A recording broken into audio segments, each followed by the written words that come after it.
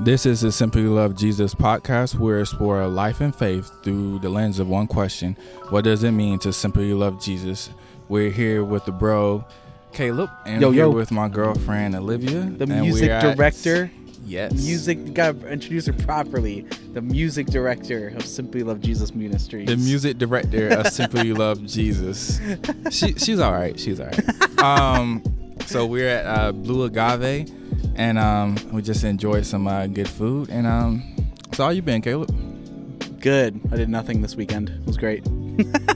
It was a weekend where I was like finally finished with some projects, and it's like I've been working on them for months, and I was finally done with it, and I was like, all right, for the next 2 days, I got other stuff I got to work on, but for these next 2 days, nothing. I'm gonna sit home, play video games, watch Obi-Wan Kenobi, and eat food and cook food, and then play with my dog, and that was it. And so it's been pretty chill. So how is that Obi-Wan Kenobi thing? I heard some it's so good things. It's so good, and there's a lot of haters out there, and I don't like it. I'm telling them, go get a life and be a real Star Wars fan, because here's the reason. People don't like the fact that, I'm gonna go on a whole tangent, this is gonna be related to the episode, but we're about to get into it. People don't like a lot of people don't like the Obi-Wan Kenobi show because they don't like that Obi-Wan is he's like broken. They don't like that he's broken. He's essentially like almost forgotten how to fight with a lightsaber. He's not connected to the Force anymore. And people don't like that. And they're like, no, that's not Obi-Wan. He's supposed to be like powerful and all put together and the next best thing since Jesus. Like, no, like Obi-Wan, he's like, the thing I love about the show is they're exploring what created the incredible Ben Kenobi that we see in episode 4, the wise, powerful sage who's like watching over Luke, all these things, and we're like, what turned him into that? And where we last left off with him in episode 3 was that Obi-Wan was this. He's gone through hard things. Like he's lost a loved one. He lost essentially his father figure in his life to Darth Maul in episode 1. But in episode 3, like he not only in his mind killed his brother, what was like his brother, and thus also failed to fulfill his father figure's dying wish. And then at the process of failing to train his own brother figure right, and failing to train Anakin right, he created Darth Vader, who was responsible for wiping out all of his entire worldview. The entire Jedi Order is wiped out. So you have this. I was hoping and praying. I was like tweeting Star Wars every single day when I saw that they were beginning writing this show, and I was like, please make Obi-Wan this broken, PTSD, trauma-filled man. Do not give me this perfect put-together guy. And they did, and I love it, because we're seeing him just go through so many things. And there's this encounter where you find out in the show that he didn't know Anakin Skywalker survived. He thought he killed him. So there's this moment in the show where this Inquisitor's hunting him down, and this Inquisitor's like, I'm taking you back to him. And then you see this, like he perfectly acts like a straight up, like he got like PTSD triggered, like where he's straight up like he's like, Anakin Skywalker's alive, and you just see the horror on his face, and everything about this show is amazing. There's some things I would change, like they don't do alien languages enough, and maybe a couple other things, but all in all, the show is like 20 out of 10. So good, and I love what they're doing with it. So I'm not even gonna lie, I'm not that much of a Star Wars fan, but well, you should be now. Well, it's a lot. It's a lot to get into. It is a lot to get into, because the Star Wars is without people realizing it, it's essentially like a religion. Like the way that it's set up, when George Lucas designed Star Wars, he designed it to reflect the same ideas of like Greek myths. That's how he decided them. So Greek myths back in the day were these stories that you would tell that for the purpose of teaching like life lessons and lessons of value to people.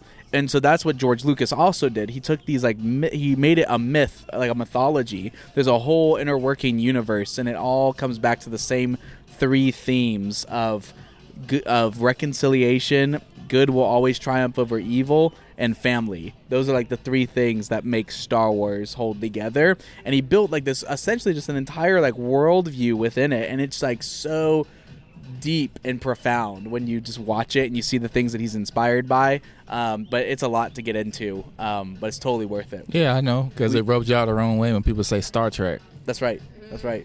That's right. No, We should have a marathon. And I make you watch all the movies in that way. I would prefer to watch Star Trek. No. How are you doing, Olivia? Hey guys, it's your girl Livy here. I was really excited to say that. But yeah, I am the music director for Simply Love Jesus, also aka Adrian's Boo Thang.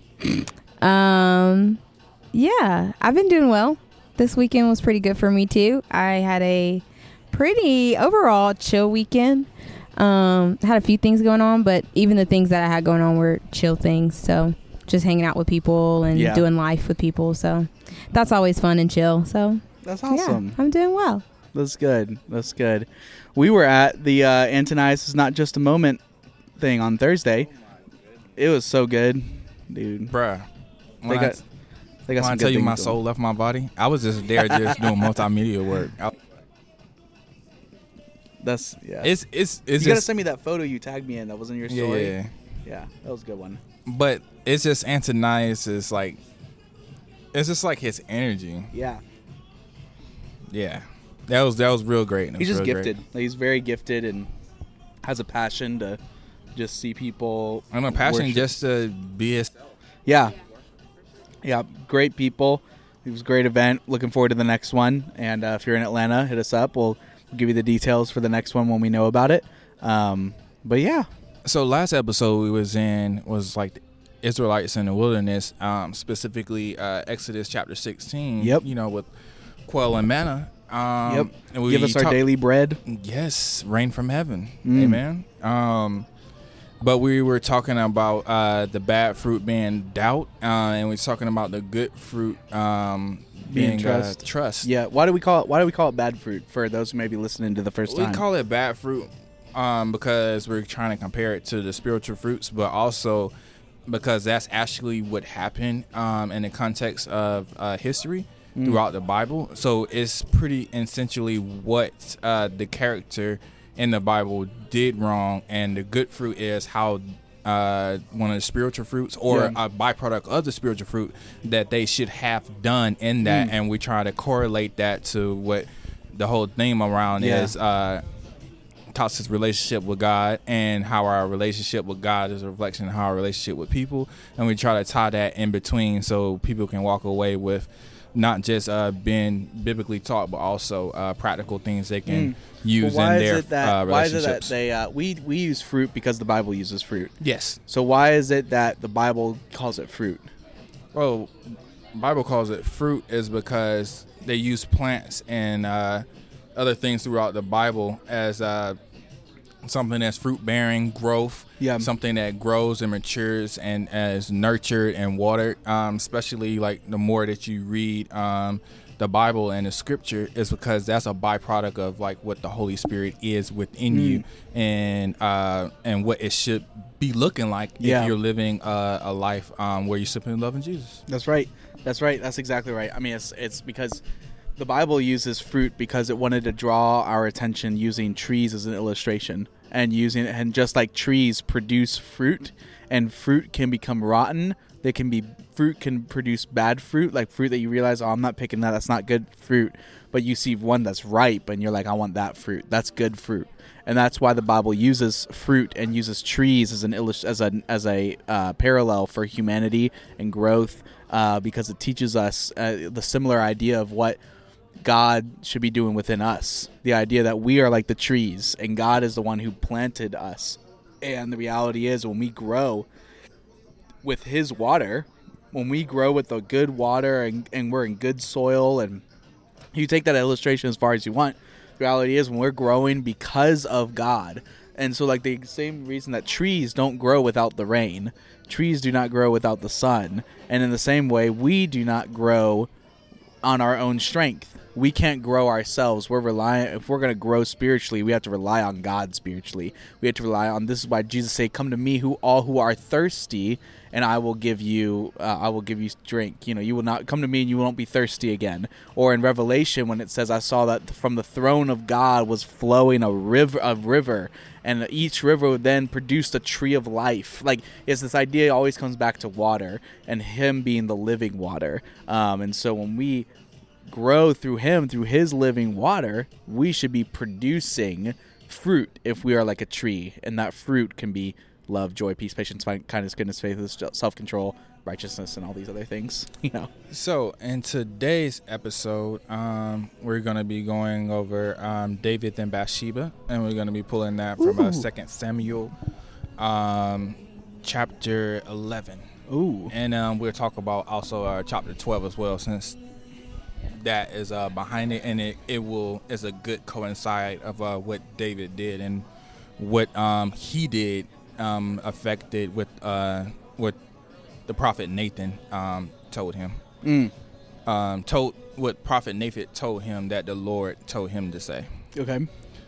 So Caleb, in between episode 3, where the Israelites are in the wilderness, in Exodus chapter 16, and until 2 Samuel chapter 11, we got a lot of ground to cover. So fill the people in. Yes. So the last time in the last episode where we last left off, we were with the Hebrews when they were in the wilderness. Well, they were in the desert. I say desert because when I think wilderness, I think of the backwoods of Georgia, and we go back there hunting for stuff. And that's not how it was back then. I was like, they were in the desert. They were in the Middle East. And so they were in the desert, and they were surviving. They were there for 40 years because they were waiting for God to lead them into the promised land. And after they eventually did go into the promised land, it was actually essentially Moses's number one disciple, essentially Joshua, and then also Caleb. Shout out to your boy. Led them into they fulfilled what Moses started, and they led them into the promised land. And eventually, they began to expand. They began to settle the land, and throughout that settling process, they continued to have problems. They continued to struggle to remain faithful to God, and so eventually God appointed people like judges, these people who were essentially like tribal war leaders who helped steer the people of Israel back to the right path, following God, defending the people, defending them from the Philistines and all these other surrounding nations. They're still settling the land, and in the midst of their settling, they desired, the people of Israel wanted to become like the other countries. They didn't want to be like what God had intended for them. They wanted to be, instead of fully reliant on God, they said, we need to be like these other nations. They have a king, so make us a king. And so God appoints Saul. The people appointed Saul. They voted for him because he was wise and he was a good military leader and he was very respectable and loved by all the people. And so the people appointed Saul. And Saul led them really well for a good while, and he helped begin to unite the people. But then Saul began to have a selfish heart, and he no longer trusted God. He went about his own ways of doing things, and so God took away his anointing, and then he gave his anointing to a little dude named David, who was a little shepherd boy. And eventually you have this prophet named Samuel who comes and he finds David and he anoints him to be the king. And there's this awesome moment where David makes himself so prominent in the nation of Israel because he slays this giant named Goliath with his sling, and he actually used a sword and cut off his head, but we don't really talk about that in Sunday school. And so, but he has these stones and he slays him just like he slayed the bear and a lion as he was just being a shepherd. And it said that David was a man after God's own heart, and that he loved the Lord. And so he began to become rise in popularity, rise in influence. And eventually he becomes king. Eventually he takes his rightful place as the anointed king of Israel, anointed by God. And he is still hailed to this day as like this almost mythological figure in Judaism of the greatest king of Israel. And he united the kingdoms, and he brought them under one banner where they were divided. They were heavily divided, but he brought them together. And so in his kingliness, though, he still made mistakes. And so one of the mistakes that he made while being king is what we're going to be highlighting today. Before we dive into the episode, I'd like to hear Olivia's opinion of like how she thinks things are gonna this episode will go, and also because she's been listening for a while now. Foreshadow for us what you think how it's gonna go down. Well, I don't want to give the story away, but I will say I believe that you're gonna see David's humanity, when he's titled as a man after God's own heart, we can kind of put like a perfectionist, kind of like David's the closest thing to God at this point. And so you really see his humanity in this, and that he is flawed. He is not perfect, although he is very loved by God and even the people. As a great king, he is still a man. He still struggles with sin like everyone else. And so we're going to see that unfold in a pretty crazy way. Like, this could be a whole movie. I'm not sure why it's not a movie yet. Maybe it is. I don't know. But yeah, it's going to be some wild stuff in here. But at the end of the day, it just points us back to our need for Jesus and our need for rescue and redemption. So, yeah.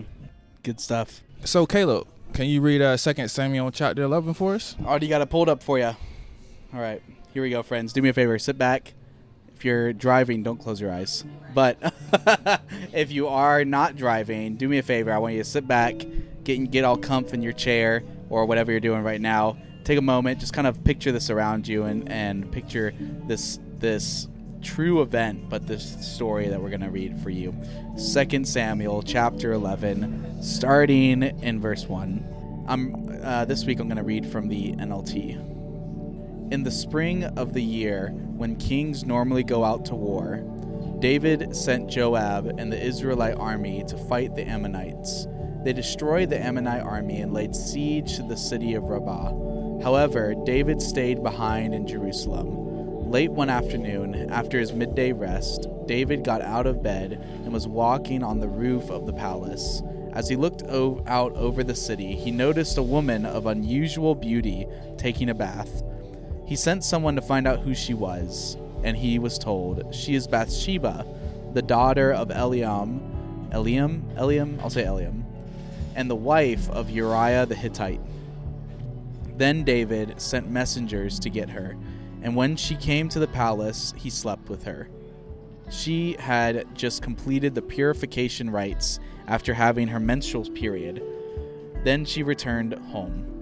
Later, when Bathsheba discovered that she was pregnant, she sent David a message letting him know, saying, "I'm pregnant."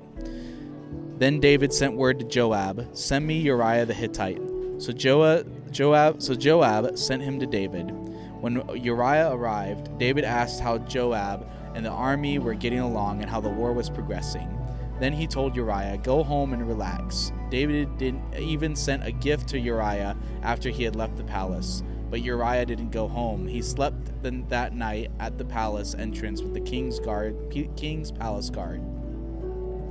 When David heard that Uriah had not gone home, he summoned him and asked, "What's the matter? Why didn't you go home last night after being away for so long?"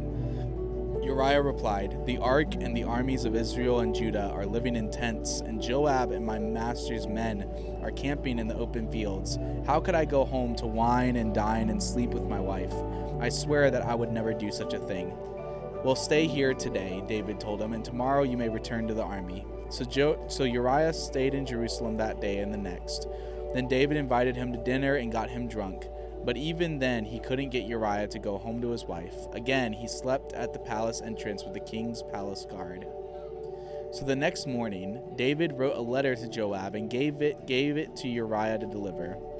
The letter instructed Joab, "Station Uriah on the front lines where the battle is fiercest. Then pull back so that he will be killed."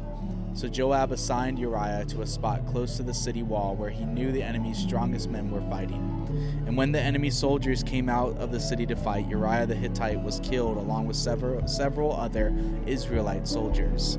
Then Joab sent a battle report to David. He told his messenger, "Report all the news of the battle to the king," but he might get angry and ask, "Why did the troops go so close to the city? Didn't they know there would be shooting from the walls? Wasn't Abimelech, son of Gideon, killed at Thebez by a woman who threw a millstone down on him from the wall? Why would you get so close to the wall?" Then tell him Uriah the Hittite was killed too.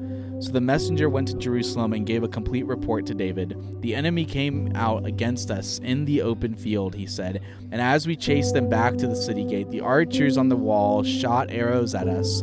Some of the king's men were killed, including Uriah the Hittite. Well, Tell Joab not to be discouraged, David said. The sword devours this one today and that one tomorrow. Fight harder next time and conquer the city. When Uriah's wife heard that her husband was dead, she mourned for him.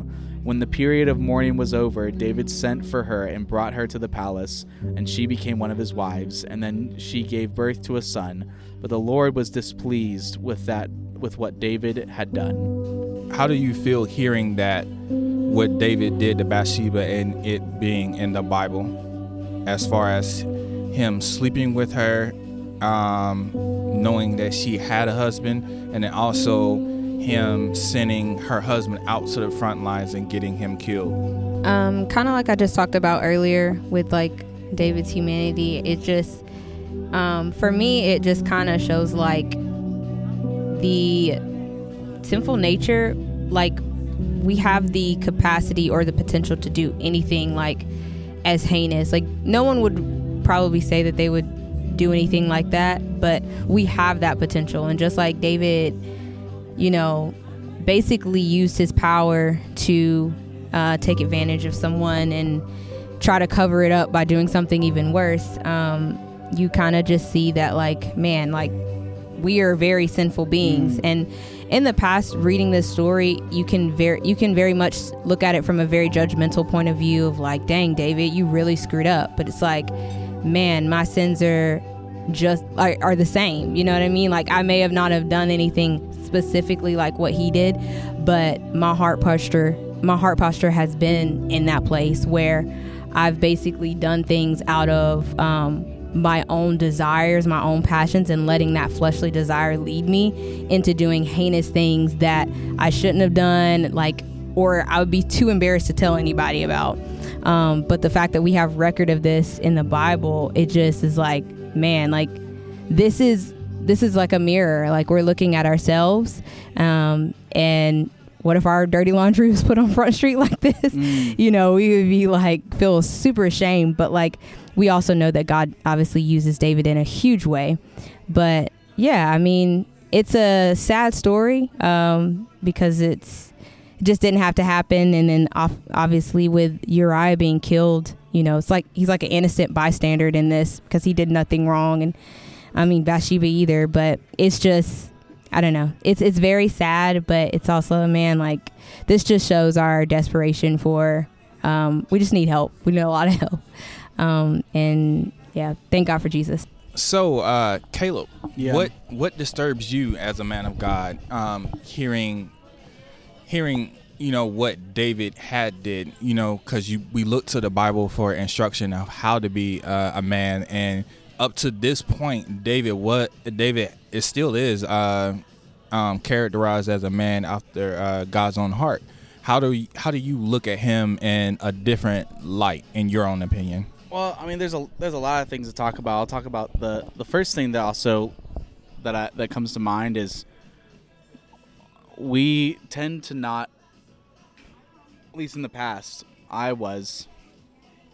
tended to not take a notice of just how severe his wrongs were, because not only did he have an affair with someone that wasn't his wife, not only did you then send a righteous guy out to go get killed, because notice that, like, he had a sense of honor and duty. He was like, you send me home, I'm not going to go home to my wife. I'm going to stay here with the troops because they're out fighting. Why do I get to rest? Like, you got this guy who's, even when he got him drunk, he was still like, nah, I'm sitting here with my troops. Like, this is the right thing to do. So he sends a righteous man out to go get killed, all to cover up for this story. But even deeper than that, it notes that David saw Bathsheba bathing, and then it says he sent for her.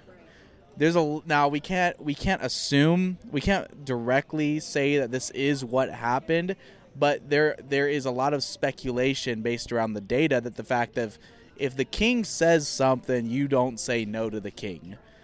So it is not far-fetched to kind of place this assumption of David's affair with Bathsheba may not have been totally consensual. It could have been later on, could have grown to become that later on, but there's a good argument that it wasn't.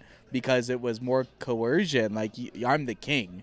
Now, we also don't know, because there's a lot of details we don't have. There are also, it could very well be the possibility it was consensual, because this doesn't just assume Bathsheba was innocent. She could have been like, oh my God, the king noticed me. Like, you don't know what, there's a lot of details we don't have. But the reality is, what we do know for a fact, regardless of whether it was a consensual thing or not, it was still an abuse of power.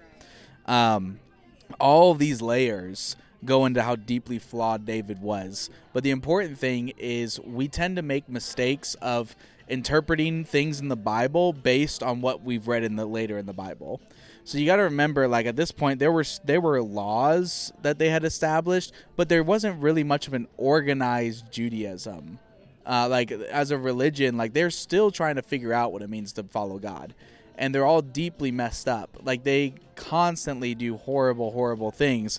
But part of it is also, it's not like they had a temple and they had all these things. It's not like it's like church today where you just know you're not supposed to do this or not supposed to do that. It's a journey in the process. And granted, there are things that we know are not right in the Lord's eye. That's why the prophets were there, who tell the people what it means to follow God and deliberately disobey it. And so it's a balance of things, of knowing that, like, one, yes, an abuse of power, but two, the other thing is noticing that, like, this is also a place and time where they're still trying to figure out what it means to follow God. They're still more slave to their own selfish nature than they realize. There's a lot of thoughts that go around it, but primarily just recognizing that, like, not only is it common that we see David who abused his power, but it's also a reflection of what happens when in our own world today. Like, you see pastors who abuse their power. Look at the SBC, 700 pastors that the SBC Executive Committee intentionally knew of and covered up, of 700 abusive pastors, of cases of abuse, reported cases that were done nothing about because they didn't want to damage the reputation of the SBC. Like, these things happen all the time, and it shows that a system of power, which is why, me personally, that's why I don't like when, we refer to, like, other, like, I'm very hesitant when we refer to other ministers as, like, bishop so-and-so. Oh, what's up, bishop? What's up? Well, pastor is, like, one thing. It just depends on the tone in which it's used. But the tone in which it's used, it's one thing if you're just, like, joking, like, what's up, pastor? Like, whatever. But when you constantly are attributing, like, this, it's bishop so-and-so, it's apostle so-and-so, whatever. Like, you have these things that slowly begin to contribute to that same unhealthy mindset of giving men a specific feeling of authority and power that they're not intended to have, because it's too much temptation that leads them astray. So what happens next, Adrian?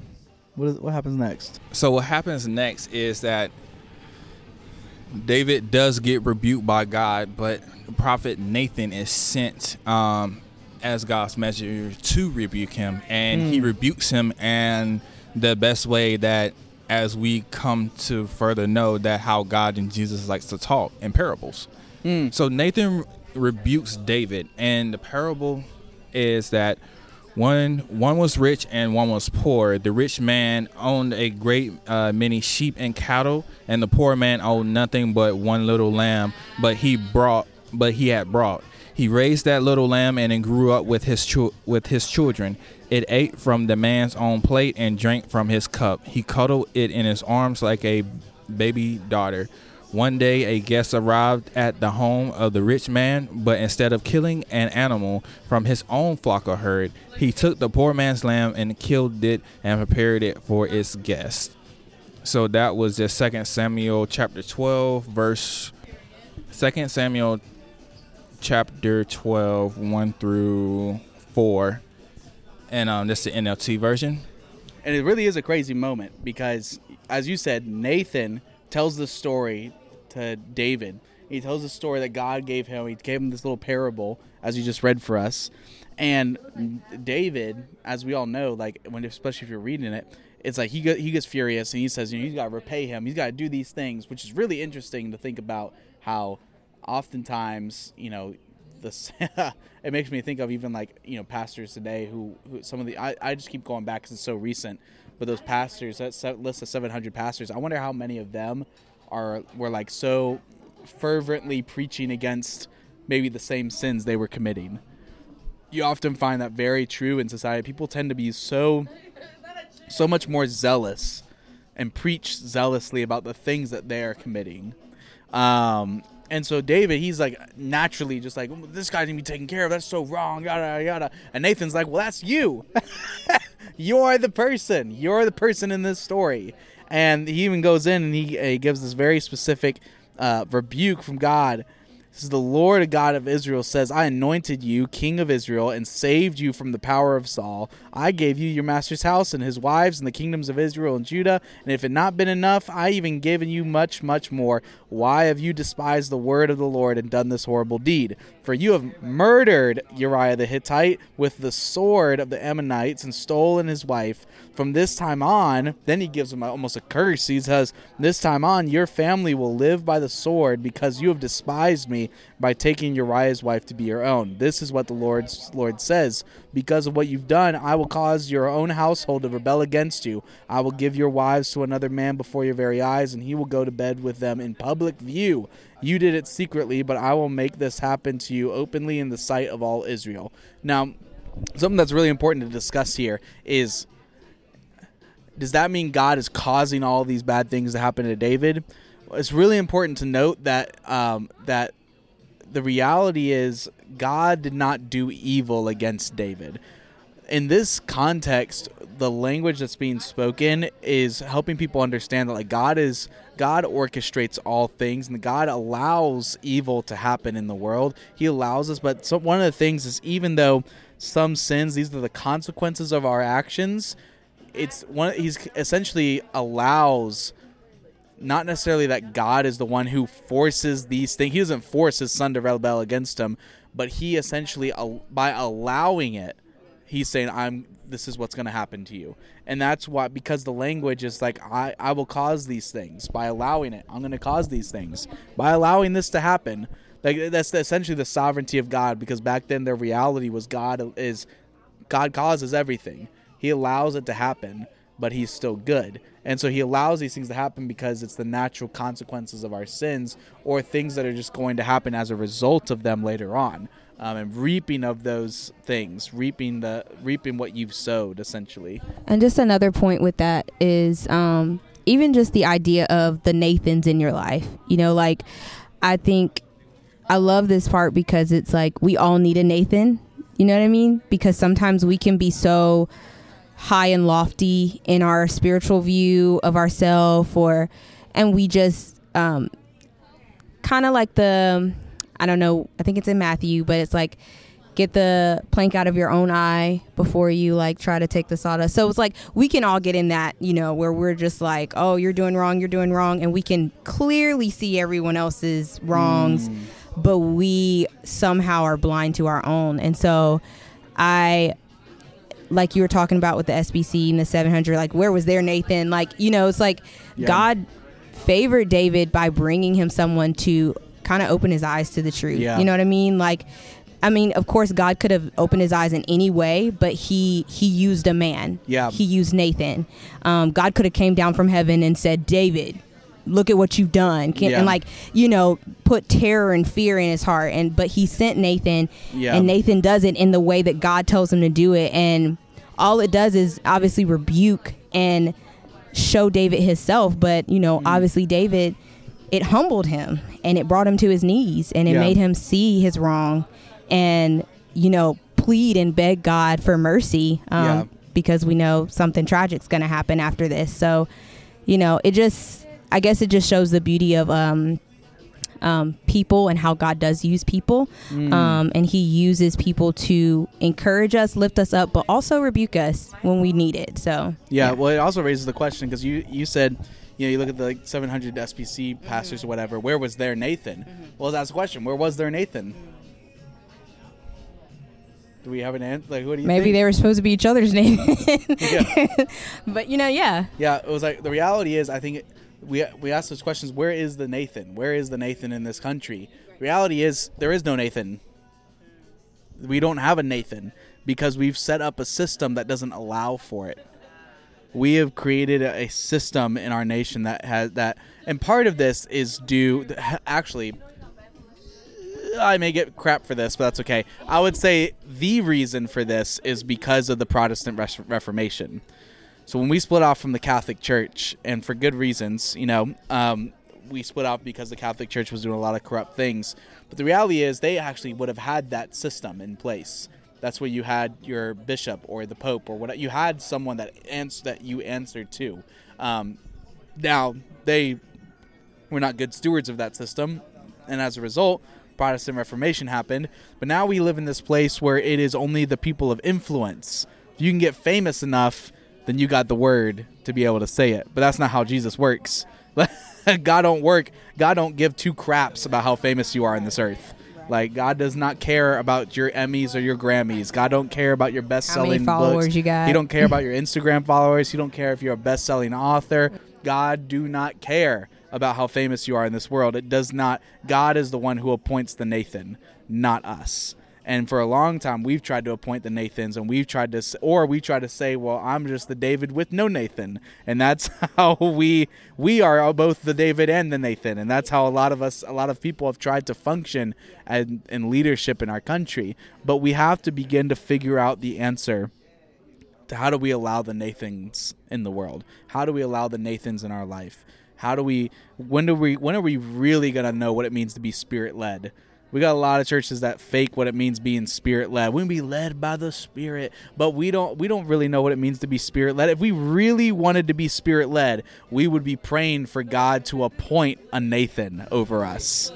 Nobody praying for that, though. Nobody. Ain't nobody praying for Nobody. Who will you appoint to hold me account? Who will you appoint to be the Nathan for Right, us? right. And that's as a conversation we need to have. Are we going to be so Spirit-led that we actually pray for our own accountability? Right, That we right. pray for not just our peer accountability, Yeah. but an authority of higher accountability. Yeah. And I definitely agree. Like, I was going to ask you the question is just like, so at this point, is it just a lack of accountability in the church or not desiring it? Because, like, you would think, with the church setup is like you have, the elders and stuff like that. Yeah. It's like you would think there's some point of accountability there as far as like, you have the elder board or whatever, and you have your head pastor, but that's kind of a part of that elder's job is to kind of help with that accountability run, make sure that the pastor is teaching biblically and living, all that kind of stuff. So it's like, do we have just a bunch of people or leaders in the church that really don't want? So the answer for that is kind of like multifold thing. The answer for that really comes down to the reality where on one hand, you have pastors in the nation who just don't want that accountability. You have people who just say, I am the last say, I'm the one who's leading this. But you also do have, elders who are the ones who are supposed to be appointed, who are supposed to be the authority, who are supposed to be like the Nathans. But the hard part is we just live in a system and we live in a world where the church is just so broken. And it's been broken for years, going all the way back to the Reformation and even before that, way before that, with the Catholic Church, and a bunch of corruption took place. And it came to the point where a lot of times when it comes to areas of leadership and how we run a church, a lot of it is us filling in the blanks, and we focus on what the Bible doesn't say. Like, with the 5-finger leadership model, this is idea in leadership for the past several years, where is the idea of like, you have a shepherd, or you have a apostle, and you have a prophet, and a shepherd, and a pastor, and a teacher. And there's different leadership models, but the reality is, the Bible never says what those are supposed to look like. So how do we know what those function like today? Well, we fill in the blanks.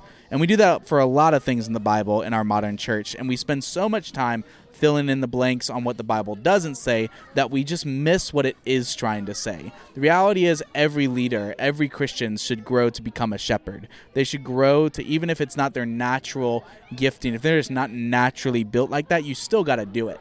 You still need to do it. If you have to learn how to build relationships, how to shepherd people, how to walk with them. And there's so many things, but at the end of the day, we live in a world where it's such a problem for how broken our system is as a church that it's set us up to where there are systems appointed and systems in place that have continued to produce this bad fruit of leaders. When you want to talk about good fruit, bad fruit, it's like looking at this reality of the fruit that we have produced as a church. Is it producing good fruit or bad fruit? And we've produced a lot of good things, but we've also produced a lot of bad things as well.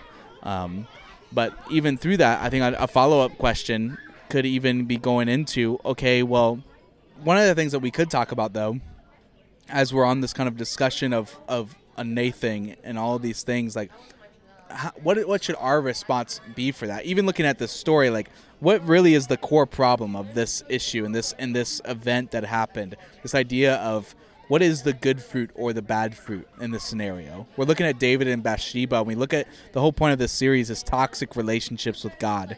And so the idea is, what is toxic in this scenario? What was toxic about this situation? Well, the toxicity was the lust that David had, and just David not being. What kind of lust?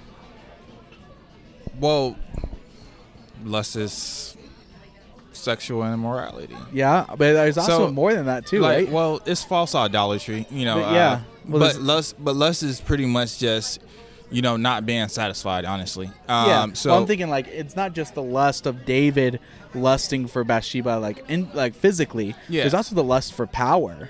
The fact that he could just write a letter, send him to the front lines, get this guy out of my life. I'm gonna cover this whole situation up. That woman, I want her. Bring her to me. Like, there's a lust not just for her, but a lust for power as well. But lust is that core issue. And man, is it an issue that drives so many of us without realizing it.